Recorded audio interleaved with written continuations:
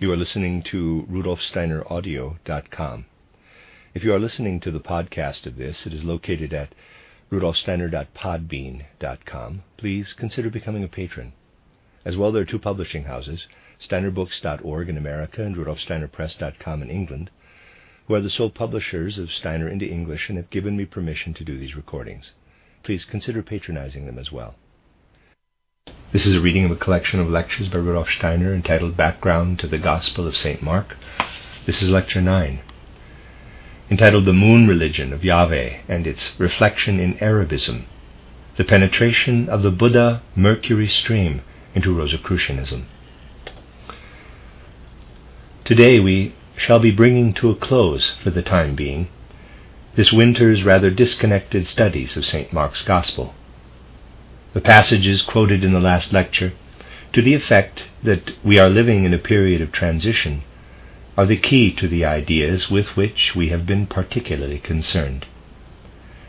On even a superficial consideration of spiritual life, we must admit that thoughts and ideas of a new kind are emerging, although individuals living in the very midst of this new order hardly realize it themselves.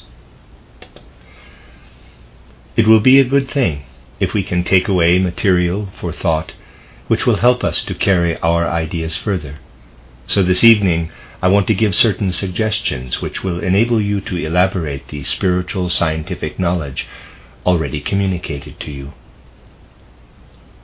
When we refer to a period of transition, it is well to remind ourselves of the greater epochs of transition in the evolution of humanity, and particularly of the crucial point reached in the events in Palestine. From much that has been said, we know the significance of that time. When we try to form some conception of how the supremely important idea, the Christ idea, arose out of thoughts and feelings of the immediately preceding period, we must remember that the Yahweh or Jehovah idea meant as much to the ancient Hebrews as the Christ idea meant to those who became his followers. From other lectures we also know that for those who penetrate deeply into the essence of Christianity, the being Yahweh or Jehovah is not to be distinguished from Christ himself. We must clearly understand that there is an intimate relationship between the Yahweh idea and the Christ idea. It is difficult to summarize in a few words the vast aspects of the relationship. The subject has been elaborated in many lectures and lecture courses in recent years, but I can illustrate it by a picture. I need only remind you again of the picture of the sunlight, which can come to us either direct from the sun or by reflection at night from the moon, especially at full moon. After all, it is sunlight that comes from the full moon, even if it is reflected sunlight, and this does indeed differ from sunlight directly received. If we think of Christ as symbolized by the direct sunlight, we may liken Yahweh to sunlight reflected by the moon, and that would represent the exact sense in which the two ideas should be understood. Those who are to some extent conversant with this subject regard the transition from a temporary reflection of Christ in Yahweh into Christ himself, just as they think of the difference between sunlight and moonlight. Yahweh is an indirect, and Christ a direct revelation of the same being. Thinking in terms of evolution, however, we must picture what is side by side in space as successive in time. Those who speak of these things from the point of view of occultism will say, if we call the religion of Christ a sun religion, and there are good grounds for this expression, if we recall what was said about Zarathustra, we may call the Yahweh religion a moon religion, the transitory reflection of the Christ religion. Thus, in the period preceding the birth of Christianity, the sun religion was prepared for by a moon religion. You will only be able to understand what I am now going to say if you realize that symbols are not chosen arbitrarily, but have deep foundations. When a world conception or world religion is associated with a symbol, those who use the symbol with adequate knowledge are aware that it is intimately and essentially connected with what it represents.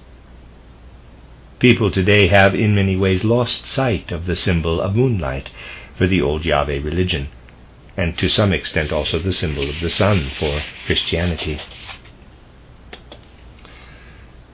You will remember how I have described the course of the evolution of humanity. First, it is a descent, beginning when man was driven out of the spiritual world and sank more and more deeply into matter. And if we picture the general path of evolution, we can think of the lowest point as having been reached at the time of the Christ impulse, after which the descent was transformed gradually into an ascent. The Christ impulse began to have its effect at the lowest point and will continue to work until the earth has achieved its mission. Now, evolution is a very complicated process, and certain aspects of it are continuations of impulses given in earlier times. The Christ impulse, given at the beginning of our era, will go straight forward, becoming more and more powerful in the souls of men until the goal of human evolution is reached, when from the souls of men it will influence the whole of life on the earth. All later history will be evidence of the development and influence of this impulse at a higher and more perfect stage. Many such impulses work in the world in the same way. But there are also other impulses and factors in evolution which cannot be said to advance in a straight line. Some of them have already been mentioned.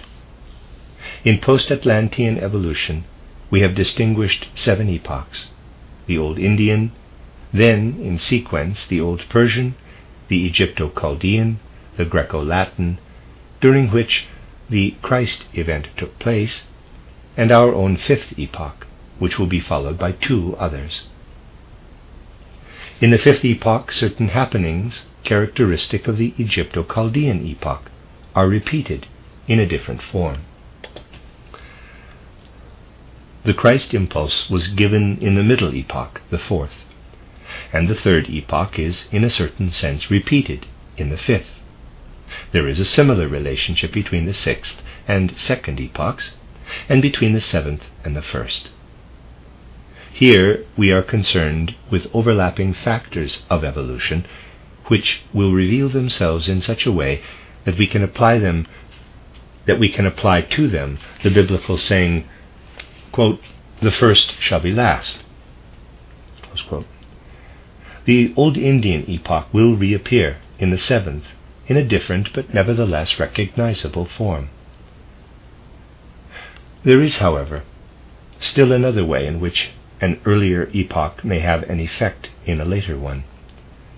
Shorter periods may also occur in the course of evolution. Thus, conditions present in pre-Christian times during the period of ancient Hebrew culture reappeared later in post-Christian times. Something that was prepared within the Yahweh or Jehovah religion, overlapping the Christ impulse, as it were, appeared again and played into the other factors which had by then developed.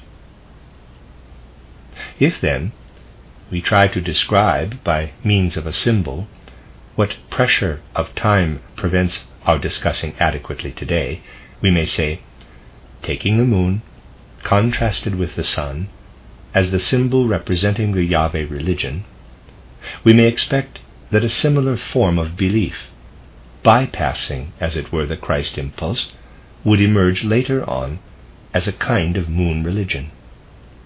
And this is what actually happened. The old Yahweh religion emerged again after the Christ event in the religion of the crescent, carrying earlier impulses into post-Christian times. If you do not take things superficially, the use of the moon and crescent as symbols for these 2 faiths will not be something to smile at, for it is an actual fact that a religion or creed and its symbol are intimately connected.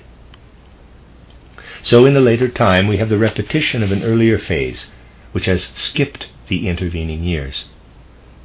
This takes place in the last third of the Greco-Latin epoch, which in the occult sense we reckon as lasting up to the 12th and into the 13th century. Leaving out a period of 600 years, this means that beginning in the 6th century AD and exercising a very vigorous influence upon all aspects of development, we have the religion brought by the Arabians from Africa over into Spain. This represents a re-emergence, in a different form, of the Yahweh moon religion. The intervening Christ impulse has been ignored. It is not possible to enumerate all the characteristics brought over with the religion of Muhammad, but it is important to realize that the Christ impulse is disregarded in the religion of Islam, which was actually a kind of revival of Mosaic monotheism. This idea of the one God, however, included a good deal derived from other sources, for instance from Egypto-Chaldean religion, which has yielded very exact knowledge of the connection of happenings in the starry heavens with earthly events. Thus the thoughts and ideas current among the Egyptians, Chaldeans, Babylonians, and Assyrians appear again in the religion of Muhammad, but pervaded by the one God, Yahweh. Speaking scientifically, what we have in Arabism is a kind of gathering together, a synthesis of the wisdom teachings of the priests of Egypt and Chaldea and the Yahweh religion of the ancient Hebrews. In such a process, there is not only compression, but also rejection and elimination. In this case, everything connected with clairvoyant perception had to be discarded, and men were to depend entirely upon reason and intellectual thinking. Hence the concepts belonging to the Egyptian art of healing and to Chaldean astronomy, which in both these peoples were the outcome of clairvoyance, are to be found in the Arabism of Muhammad in an intellectualized and individualized form. Something that had passed, as it were, through a filter, was thus brought into Europe by the Arabians. Old concepts that had been current among the Egyptians and Chaldeans were denuded of their visionary pictorial content and recast into abstract forms. They reappear in the wonderful scientific knowledge possessed by the Arabians, who made their way into Europe via Africa and Spain. Whereas Christianity brought an impulse connected essentially with man's life of soul, the greatest impulse given to the human intellect was brought by the Arabians. Without thorough knowledge of the course taken by the evolution of humanity, it is impossible to form any idea of how much the world conception, which arose in a new form under the symbol of the moon, has given to mankind. There could have been no Kepler, no Galileo, without the impulses brought by Arabism into Europe. For the old mode of thinking appears again, but now denuded of its ancient clairvoyance, when the third culture epoch celebrated its resurrection in our own fifth epoch, in our modern astronomy, in our modern science. Thus the course of evolution is such that, on the one hand, the Christ impulse penetrates into the European peoples directly, through Greece and Italy, and on the other hand, a more southerly stream bypasses Greece and Italy, and unites with the influences brought indirectly by the Arabians. Only through the union of Christianity and Mohammedanism during the important period with which we are dealing, was it possible for our modern culture to come into being. For reasons which I cannot go into today, we have to reckon with periods of 6 to 6.5 centuries for such impulses as I have been describing. Thus, actually 6 centuries after the Christ event, the renewed moon cult of the Arabians appears, expanding and spreading into Europe, and until the 13th century, enriching the Christian culture which had received its direct impulses by other paths. There was an unbroken interchange of thought. If you are conversant merely with the outer course of events, if you know how in the monasteries of Western Europe, in spite of apparent opposition to Arabism, the Arabian concepts made their way into science, you will also be aware that until the middle of the 13th century, again a particularly significant point of time, the Arabian impulse and the direct Christ impulse were interwoven. From this you will gather that the direct Christ impulse actually moved along paths different from those taken by the impulses which streamed in like tributaries to unite with it.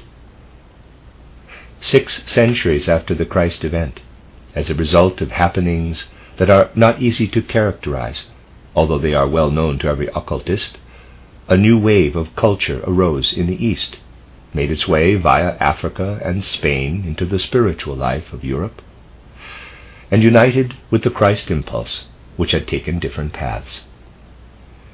We can therefore say that the sun and moon symbols merged into each other from the 6th, 7th century up to the 12th, 13th century, again a period of some 600 years. After this process of cross-fertilization had in a certain respect achieved its goal, something new arose, which had been in preparation since about the 12th or 13th century. It is interesting that today even orthodox science recognizes that something inexplicable passed through the souls of Europeans at that time. Science considers it inexplicable, but occultism knows that in this period, as though it were following the Christ impulse, something yielded by the 4th post-Atlantean epoch poured spiritually into the souls of men. The fruits of Greek culture constituted a following wave. We call this period the Renaissance.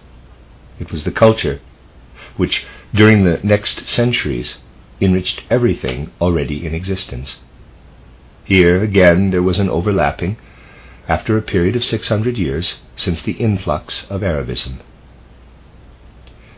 At this point in evolution, the age of Greece, which was a kind of center among the 7 post-Atlantean epochs, underwent a certain renewal in the Renaissance. Then, again, there is a period of 600 years, during which the Greek wave reaches its culmination. This brings us to the period in which we ourselves are living. We are living today at the beginning of a period of transition before the onset of the next 600-year wave of culture, when something entirely new is pressing in upon us, when the Christ impulse is to be enriched by something new.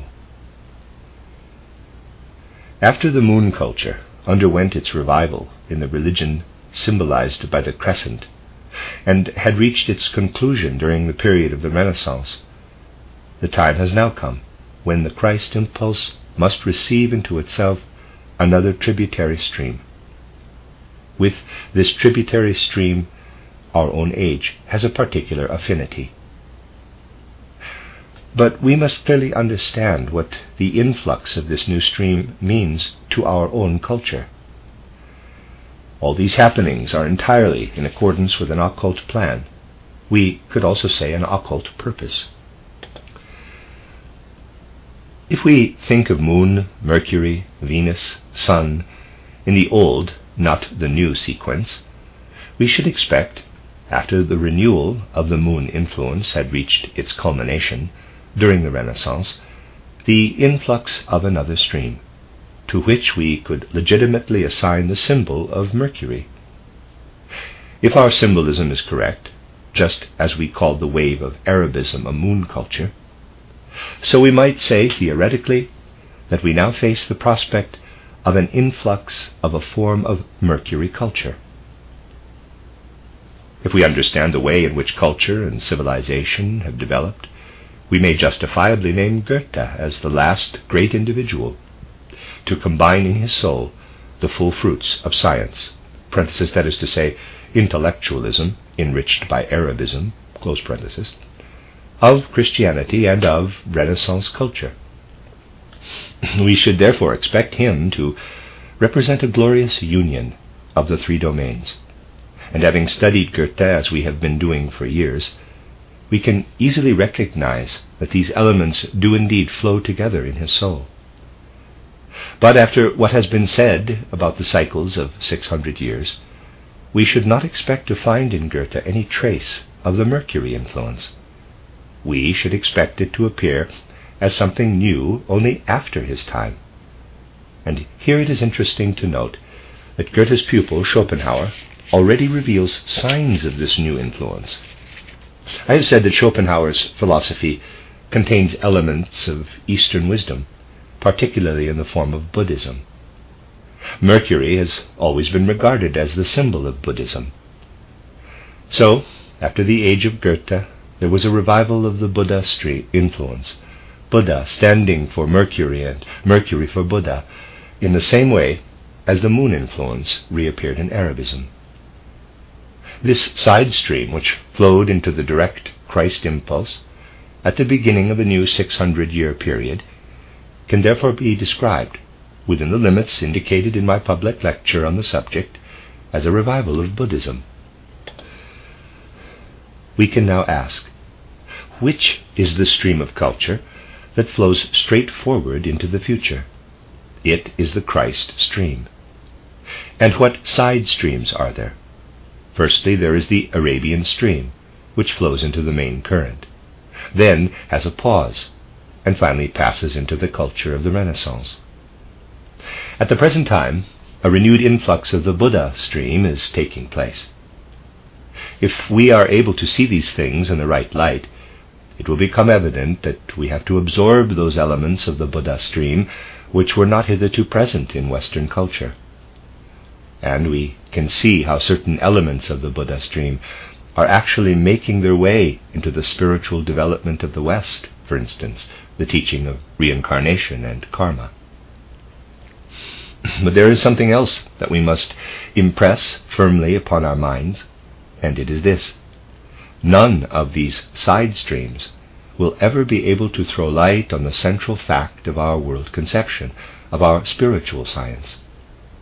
To expect from Buddhism or any other pre-Christian Oriental religion undergoing revival in our time any illumination on the nature of Christ would be no more intelligent than for European Christians to have expected this of the Arabians who had spread into Spain. The people of Europe at that time knew very well that the Christ idea was foreign to the Arabians, that the Arabians could say nothing essential about the Christ. And when they did say anything, the ideas put forward were incompatible with the true Christ idea. The various prophets down to Sabbatai Zewi, footnote Sabbatai Zewi, Z-E-W-I, from 1626 to 1676, proclaimed himself publicly in the year 1666 as the Messiah, but subsequently became an adherent of Islam. End of footnote. Let me read that sentence again. The various prophets, down to Sabbatai Zewi, who appeared as false messiahs, without any understanding whatever of the Christ impulse, all sprang from Arabism. Obviously, therefore, the contributions of this Arabian side stream consisted of quite different elements. It could shed no light on the central mystery of the Christ. Our attitude to the stream that is approaching today as a side current must be the same. It is a revival of an older stream and will promote understanding of reincarnation and karma, but cannot possibly bring any elucidation of the Christ impulse. That would be as absurd as if the Arabians, although they were able to bring to Europeans many ideas through false messiahs up to the time of Sabbatai Zewi, had set about giving Europe a true idea of Christ. Such occurrences will be repeated, for the evolution of mankind can go forward only if men are strong enough to see through these things with greater and greater clarity.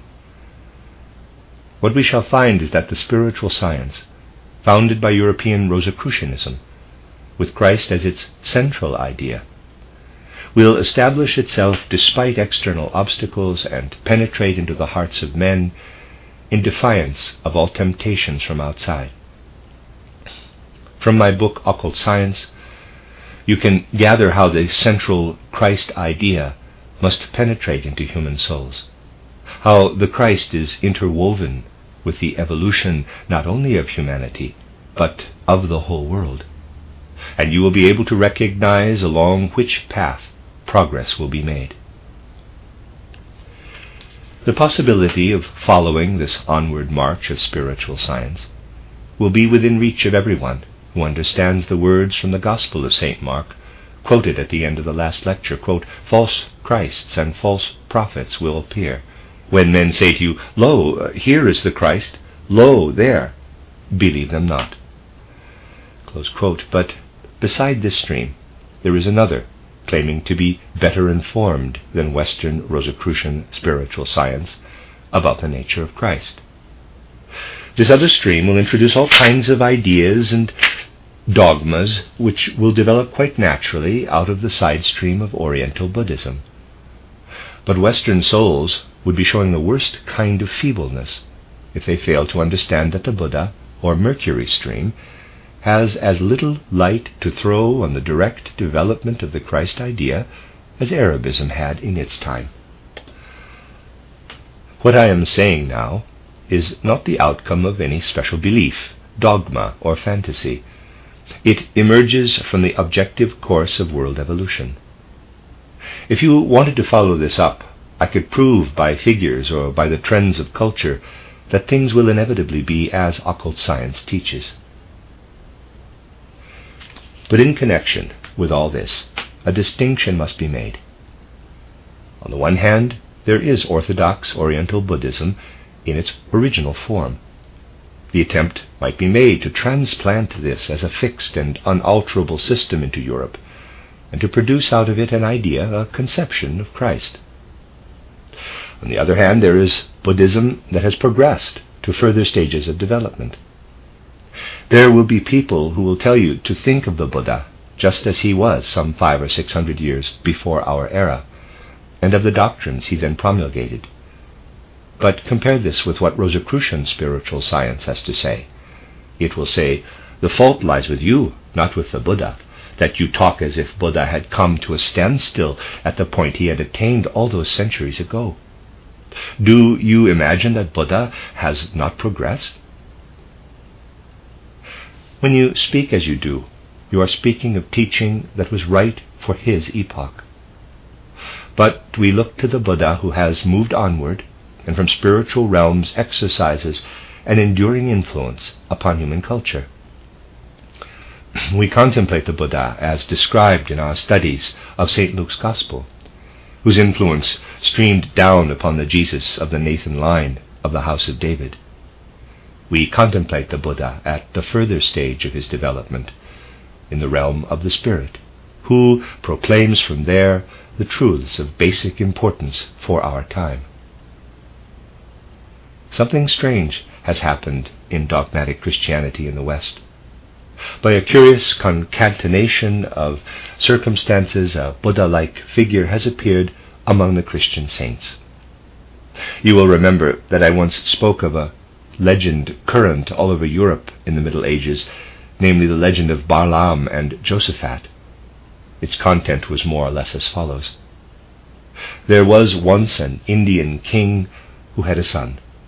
In his early years, far removed from all human misery and life in the outer world, the son was brought up in the royal palace, where he saw only conditions making for human happiness and well-being. Josaphat was his name, though it has been frequently changed and has assumed several different forms: Josaphat, Judasaph, Buddhasaph. Until a certain age, Josaphat lived in his father's palace, knowing nothing about the world outside. Then one day he was led out of the palace and came to know something of the world. First of all he saw a leper, then a blind man, then an old man. Thereafter he met a Christian hermit by the name of Balaam, who converted him to Christianity. You will not fail to recognize in this legend clear echoes of the legend of Buddha. He too was an Indian king's son who lived isolated from the world, was later led out of the palace, and saw a leper, a blind man, and an old man. But you will notice that in the Middle Ages something was added that cannot be attributed to Buddha, namely that Josaphat allowed himself to be converted to Christianity. This could not have been said of Buddha. The legend evoked a certain response among individual Christians, particularly among those who were responsible for drawing up the calendar of the saints. It was known that the name Josaphat, Judasaph, Buddhasaph is directly connected with Bodhisattva. So here we have evidence of a remarkable connection of a Christian legend with the figure of Buddha. We know that according to the Eastern legend, Buddha passed into nirvana, having handed on the Bodhisattva's crown to his successor, who is now a Bodhisattva and will subsequently become the Maitreya Buddha of the future. Buddha is presented to us in the legend of the figure of Josaphat, and the union of Buddhism with Christianity is wonderfully indicated by the fact that Josaphat is included among the saints. Buddha was held to be so holy that in the legend he was converted to Christianity, and from being the son of an Indian king, could rightly be included among the saints, although from another side this has been disputed.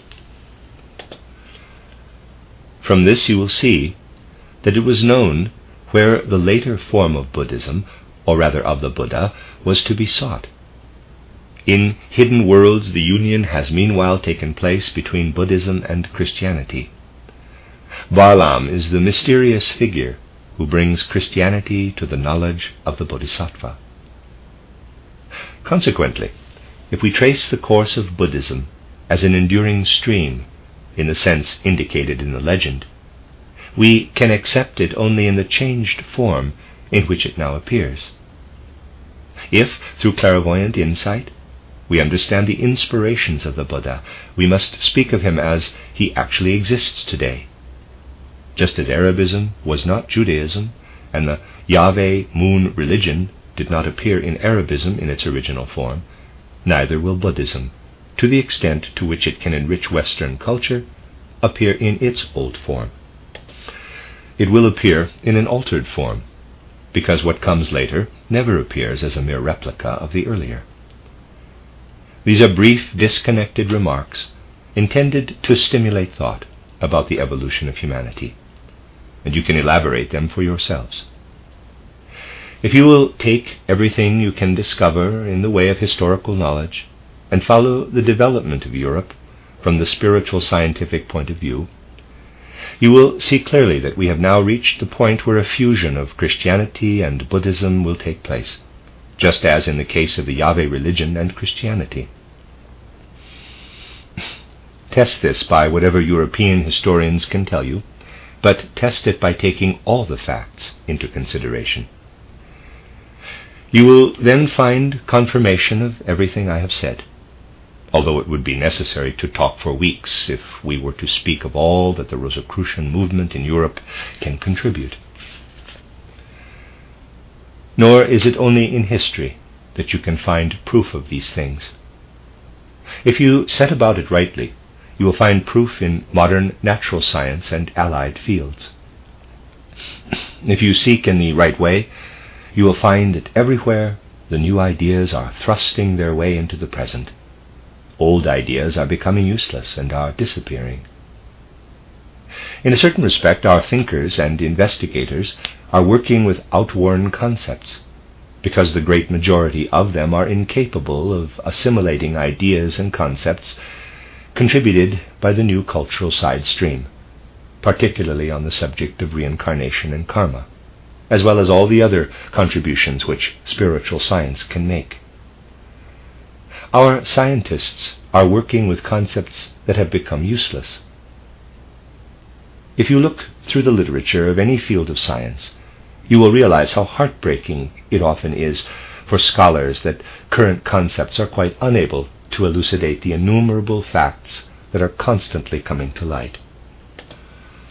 There is one concept, I can only touch on these things today, which still plays an important part in the whole range of science.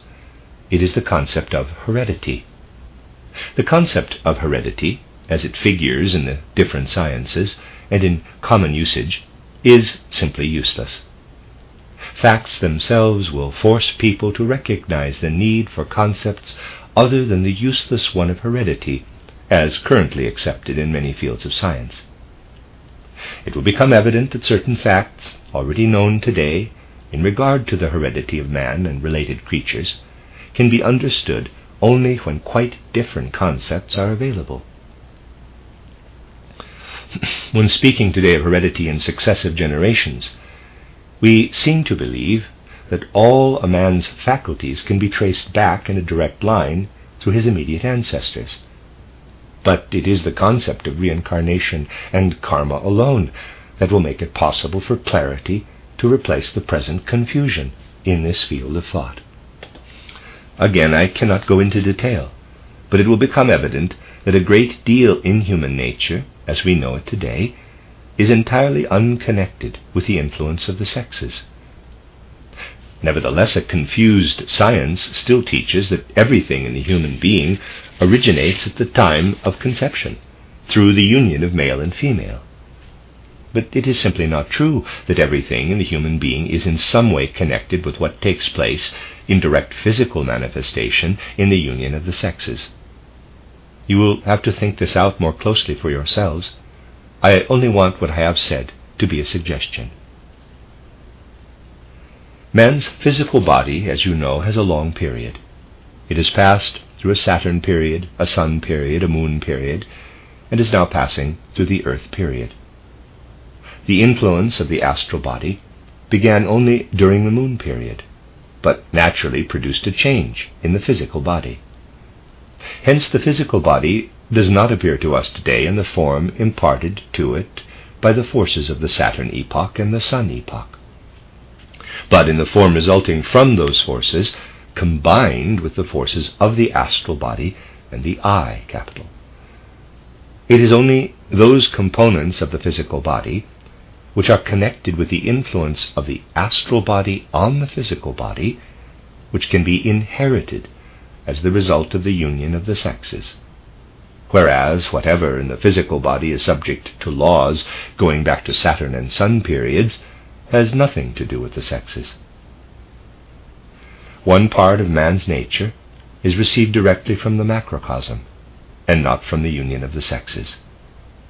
This means that what we bear within us does not all spring from the union of the sexes. Only that which depends upon the astral body springs from that union. A large part, therefore, of our human nature is received, for example, by way of the mother, directly from the macrocosm, and not by the roundabout way of union with the other sex. We must therefore distinguish in man's nature one part that originates from the union of the sexes, and another part that is received by way of the mother directly from the macrocosm. There can be no clarity in these matters until a definite and precise distinction is made between the individual members of man's nature, whereas today everything is mingled together in confusion. The physical body is not a self-contained, isolated entity. It is formed through the combined workings of the etheric body, the astral body, and the I. And again we must distinguish between the forces that are due to the direct influence of the macrocosm and others that are to be ascribed to the union of the sexes. But from the paternal organism, too, something is received that again has nothing whatever to do with the union of the sexes. Certain laws and organs, in no way based upon heredity, are implanted direct from the macrocosm through the maternal organism. Others come from the macrocosm by spiritual channels through the paternal organism. Of what is received by way of the maternal organism, we may say that this organism is the focus through which it is transmitted. But this combines with something that again is not derived from sexual union, but from the father. A macrocosmic process thus takes place and comes to expression in the bodily members and forms. Consequently, when speaking of the development of the human embryo, it is completely misleading to base everything upon heredity, when in actual fact certain elements are received direct from the macrocosm. Here then we have a case in our own times where the facts themselves far outstrip the concepts at the disposal of science, for these concepts originated in an earlier epoch. You may ask, is there any evidence to confirm this? Popular literature has little to say, but occultism is absolutely clear about it. And here I should like to draw your attention to something of which, however, I can give no more than a hint. A remarkable contrast between two naturalists of the modern age has attracted widespread attention and has influenced other thinkers to a very considerable extent. The characters of the two naturalists are very relevant here. On the one hand, there is Haeckel. Because Haeckel applies ancient concepts to his really wonderful collection of facts and data, he traces everything to heredity and bases the whole development of the embryo upon it. On the other side, there is Hiss, Wilhelm Hiss, 1831 to 1904, the zoologist and scientist, who keeps very closely to the facts as such, and because of this might possibly be accused, with a certain justification, of doing too little thinking. Because of the particular way in which he investigated his facts, he was bound to oppose the concept of heredity as propounded by Haeckel, and he pointed out that certain organs and organic structures in a human being can be explained only if the view that they originate from the union of the sexes is discarded. To this Haeckel mockingly retorted that his was attributing the origin of the human being to a virginal influence, independent of any sexual union. But as a matter of fact, this is quite correct. Scientific facts more or less compel us today to admit that what can be attributed to the union of the sexes must be distinguished from what comes direct from the macrocosm, which wide circles of people nowadays naturally regard as absurd. So you can see that even in the field of natural science, we are being driven toward new concepts. The present phase of evolution makes it evident that to have a genuine grasp of the facts presented by science, we must acquire many new concepts, and that those inherited from past ages no longer suffice. From what I have said, you will realize that a tributary stream must flow into our present culture. This is the Mercury stream, the existence of which proclaims itself in the fact that those undergoing occult development, as described in many of our lectures, grow into the spiritual world, and in so doing experience new facts and realities. This penetration into another world may be compared with the way in which a fish is transferred from water into the air, but must first have prepared itself by turning its gills into lungs. Similarly, a man whose faculty of sense perception is developing into spiritual perception will have made his soul capable of using certain forces in a different element. The very atmosphere nowadays is saturated with thoughts which make it necessary for us to have a genuine grasp of the new facts of science becoming evident on the physical plane. The spiritual investigator can penetrate into the real nature of the facts that press in upon him from all sides. This is due to the appearance of the new stream of which I have been speaking. Thus, wherever we look, we find that we are living in an extraordinarily important epoch, in times when it will be impossible for life to progress unless revolutionary changes take place in men's thinking and perception. I said that man must learn to live in a new element, in the same way that a fish, accustomed to living in water, would have to find its way into the new element of air. But men must be able, in their thinking too, to penetrate to the real nature of the facts produced on the physical plane. If they stand out against this new thinking, they will be in the same position as fish taken out of the water. Later on, they will literally be gasping for spiritual concepts. Those who want to retain the monism of today are like fish, who might prefer to exchange their watery for an airy habitation, but at the same time want to keep their gills. Only those human souls who so transform their faculties that a new conception of present facts is within their reach will grasp what the future has in store. So we find ourselves living, but now with full understanding, at a point where two streams converge. The first stream should give us a deeper understanding of the Christ problem and the mystery of Golgotha. The other should inaugurate new ideas and concepts of reality. The two streams must converge in our time. But this will not happen without great hindrances being encountered.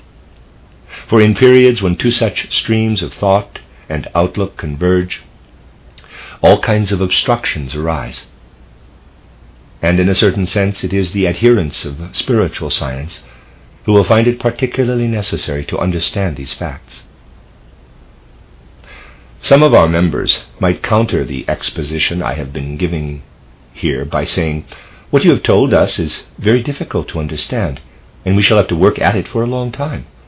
Why do you not give us something more readily digested, which convinces us of the spirituality of the world and makes a greater appeal? Why do you expect so much of our understanding of the world? How much pleasanter it would be if we could believe what a Buddhism, transmitted exactly as it was at the beginning, can tell us. That we need not think of the Christ event as the single point on which the scales of world evolution hinge, and that there can be no repetition of it. It would be so much easier to think that a being such as the Christ incarnates again and again like other men. Why do you not say that, here or there, this being will come again in the flesh, instead of saying that men must make themselves capable of experiencing a renewal of what happened to St. Paul at the gate of Damascus? For if you told us that there will be an incarnation of the Christ being in the flesh, we could say, "Behold, he is here. We can see him with physical eyes." That would be so very much easier to understand. Plenty of people will see to it that this kind of thing is said, but it is the mission of Western spiritual science to make known the truth which takes full account of all the factors responsible for the progress of evolution to this day. Those who look for comfort and ease in the spiritual world will have to seek for spirituality along other paths. The truth needed for our times is that to which we must apply all the intellectual capacity acquired since the fading of the old clairvoyance. This must carry us on until the dawn of the new clairvoyance. And I am sure that those who understand the nature of this intellectual capacity in the form necessary for today will follow the path indicated in the words I have spoken here now, and so often before. It is not a matter of saying in what form we wish to have the truth, but of knowing from the whole course of human evolution in a given epoch how, at a particular point of time, the truth must be proclaimed. You may be sure that plenty of other things will be said, and you must not be unprepared for them. Consequently, in Rosicrucian spiritual science, we shall not fail to draw attention again and again to the highest spiritual knowledge attainable in our time. You need never accept blindly on trust anything said here or elsewhere, for in our movement we never appeal to blind credulity. In your own intelligence and the use of your own reason, you have adequate means of testing what you hear.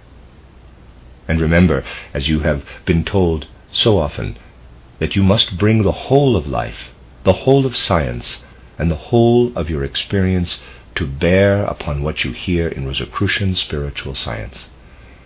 Do not fail to put everything to the test.